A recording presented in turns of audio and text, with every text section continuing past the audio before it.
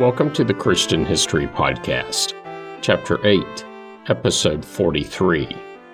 In the last episode, I wrapped up with the places Zorah and Eshtaol, the locations where Judges 13 reads that Samson's soul began to stir, and as found at the end of that chapter. If you missed that episode, you should really go back and give it a listen. This week, I'm picking up at the beginning of Judges chapter 14, and pressing forward. And with that, let's get started. The first place mentioned in chapter 15 is Timnah, where Samson met the Philistine woman who would become his wife.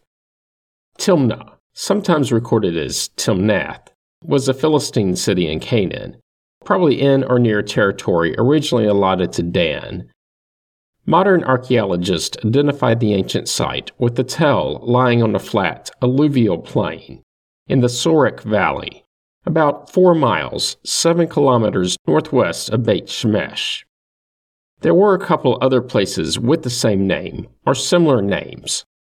One located in the hill country of Judah, and mentioned in Joshua 15. I covered that place in Volume 1 of the podcast. There was also a southern copper smelting site in the Araba Desert near Eilat. As for this one, the one associated with Samson, it's thought to be the same as the Tel Batash Mound, uncovered in the 19th century by a French archaeologist, who identified it as a Roman military camp. In the years following, really the next century and a half, various digs were conducted at the site. The Tel is in the Sorek Valley, at an access point from the coastal plain, through the lowlands, and into the central Judean mountains. In other words, at a strategic site. In Judges 14, Samson went down to Timnah in order to find a wife. On his way there, he tore apart a lion. Samson married a Philistine woman from Timnah and posed a riddle for the men of Timnah, which they were only able to resolve following the intervention of his wife, and after she and her family were threatened. Continuous excavations during the 1980s and 1990s uncovered 12 layers of what appears to be uninterrupted settlement at the site through the Greek period, which was followed by sparse occupation nearby during the Byzantine period. Close by, and on the edge of the Sorek Valley, are what remains of a Roman road leading to another settlement dating to the Stone Age through the Canaanite era. The Canaanites occupied the site during the Bronze, then Iron Ages. It was during this period that an earthen rampart was built, one that enclosed the 10-acre, 4-hectare site. Over time, this led to the Philistine period with continued construction, mostly of mud bricks likely reinforced by straw, as was the technology at the time. All of this around the time of Samson. Moving forward a bit, archaeologists have uncovered fortifications and buildings from the Kingdom of Judah period, meaning during the 8th and 7th centuries BC. In one of the buildings, a ceramic pottery piece bearing a written LMLK seal was found. Seals of this sort were typically Hebrew seals stamped on the handles of large jars, first issued during the reign of King Hezekiah, around 700 BC, and uncovered mostly in and around Jerusalem. Nearby are the ruins of Khirbet Timnah, located about 2 miles, 3 kilometers southwest of Bet Shemesh, Israel. This, too, may be the biblical Timnah. One of the clues pointing in this direction are the similarities in the names. When explored by Edward Robinson, who visited the immediate area in the mid-19th century, it was abandoned.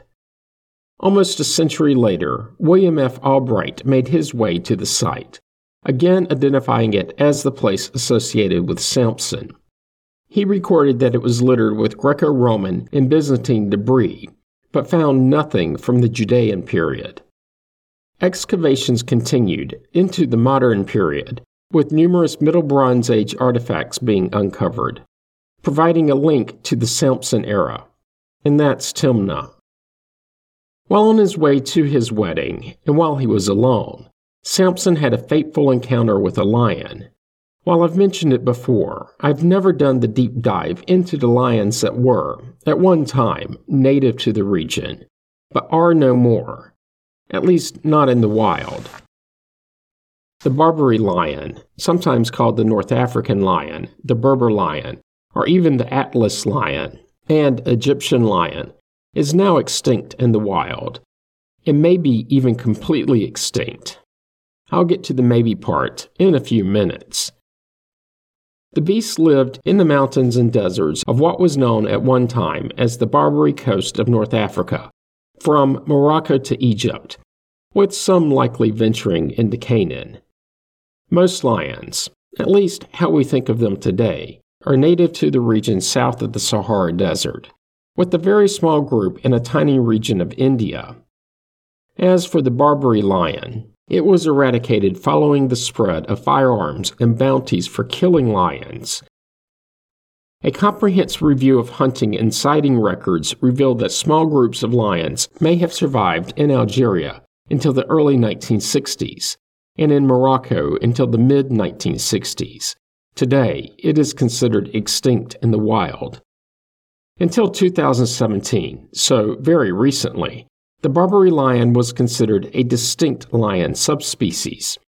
But morphological and genetic analyses of lion samples from North Africa, which were published in 2008, demonstrated that the Barbary lion does not differ significantly from other lion samples collected in western and northern parts of Central Africa.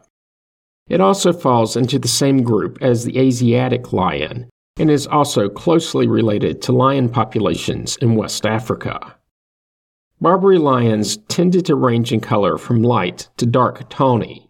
Male lions had manes of varying coloration and length.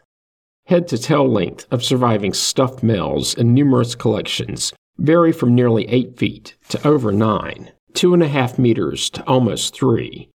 Females were slightly smaller. Some manes extended over the shoulder and under the belly to the elbows.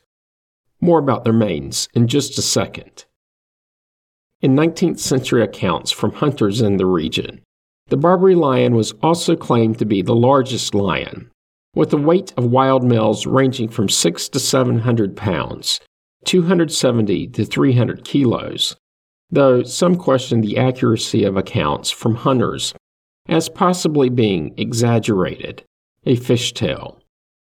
Captive specimens were much smaller, but then again, these lions were kept under such poor conditions that they may not have attained their full potential size and weight. The color and size of the lion's manes was long thought to be a sufficiently distinct morphological characteristic to consider it as a subspecies from other lions. But recent research has shown that there was so much variety between nearby lions that it was also more of a general characteristic than a different subgroup. Overall, the size of manes is not regarded as evidence for the Barbary lion's ancestry.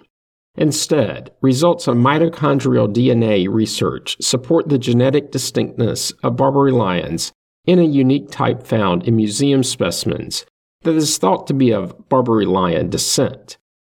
The presence of this haplotype is considered a reliable molecular marker to identify captive Barbary lions. Barbary lions may have developed long-haired manes because of lower temperatures in the Atlas Mountains region than in other African regions, particularly in winter. Results of a long-term study on lions in Serengeti National Park indicate that ambient temperature, nutrition, and levels of testosterone influence the color and size of lion manes. While the historical Barbary lion was seemingly distinct, its genetic uniqueness remained a matter of debate. In a comprehensive lion study from 2008, 357 samples of wild and captive lions from Africa and India were examined. Results show that 4 captive lions from Morocco did not exhibit any unique genetic characteristics, but instead shared mitochondrial haplotypes with lion samples from West and Central Africa.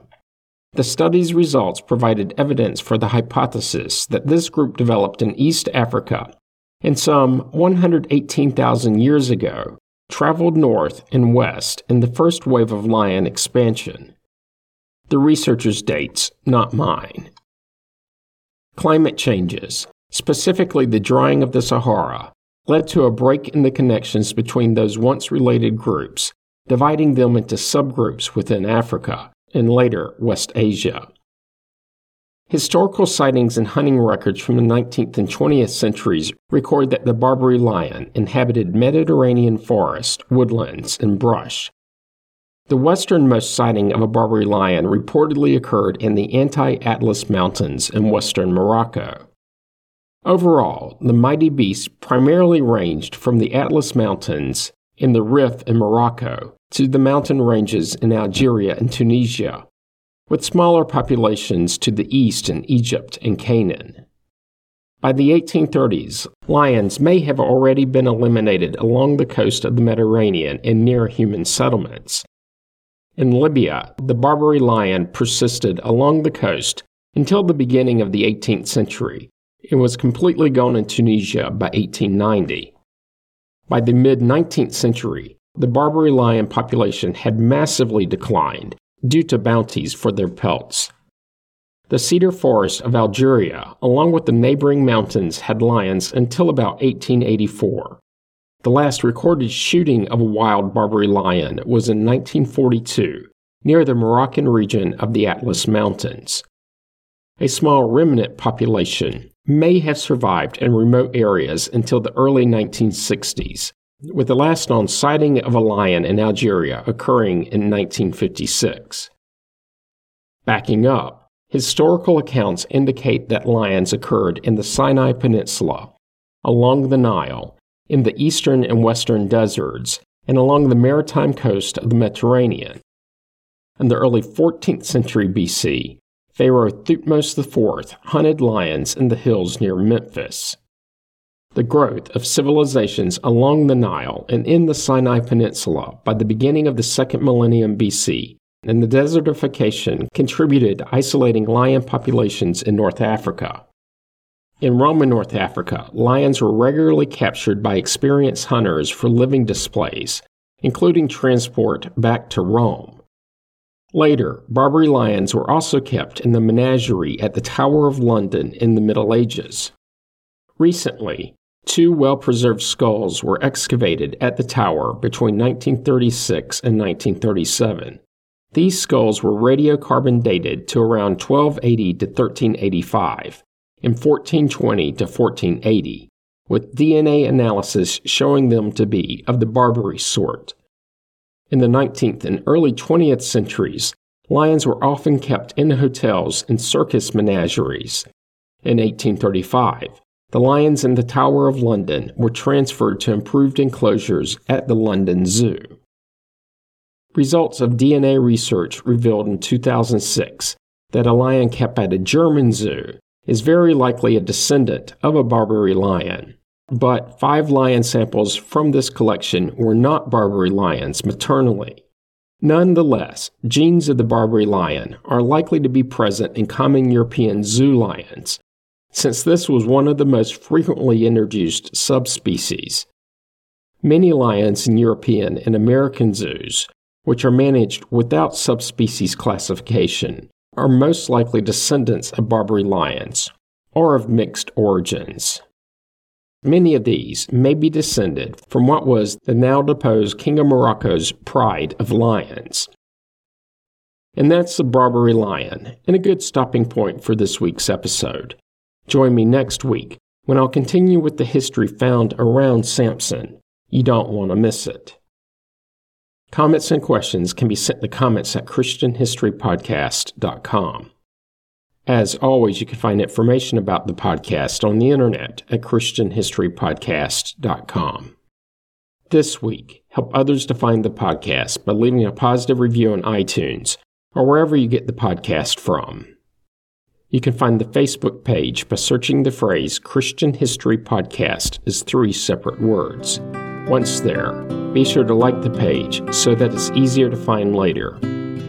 Finally, if you're enjoying the podcast, subscribe so you get the episodes as soon as they are released and you don't miss out. Thanks for listening, and have a great week.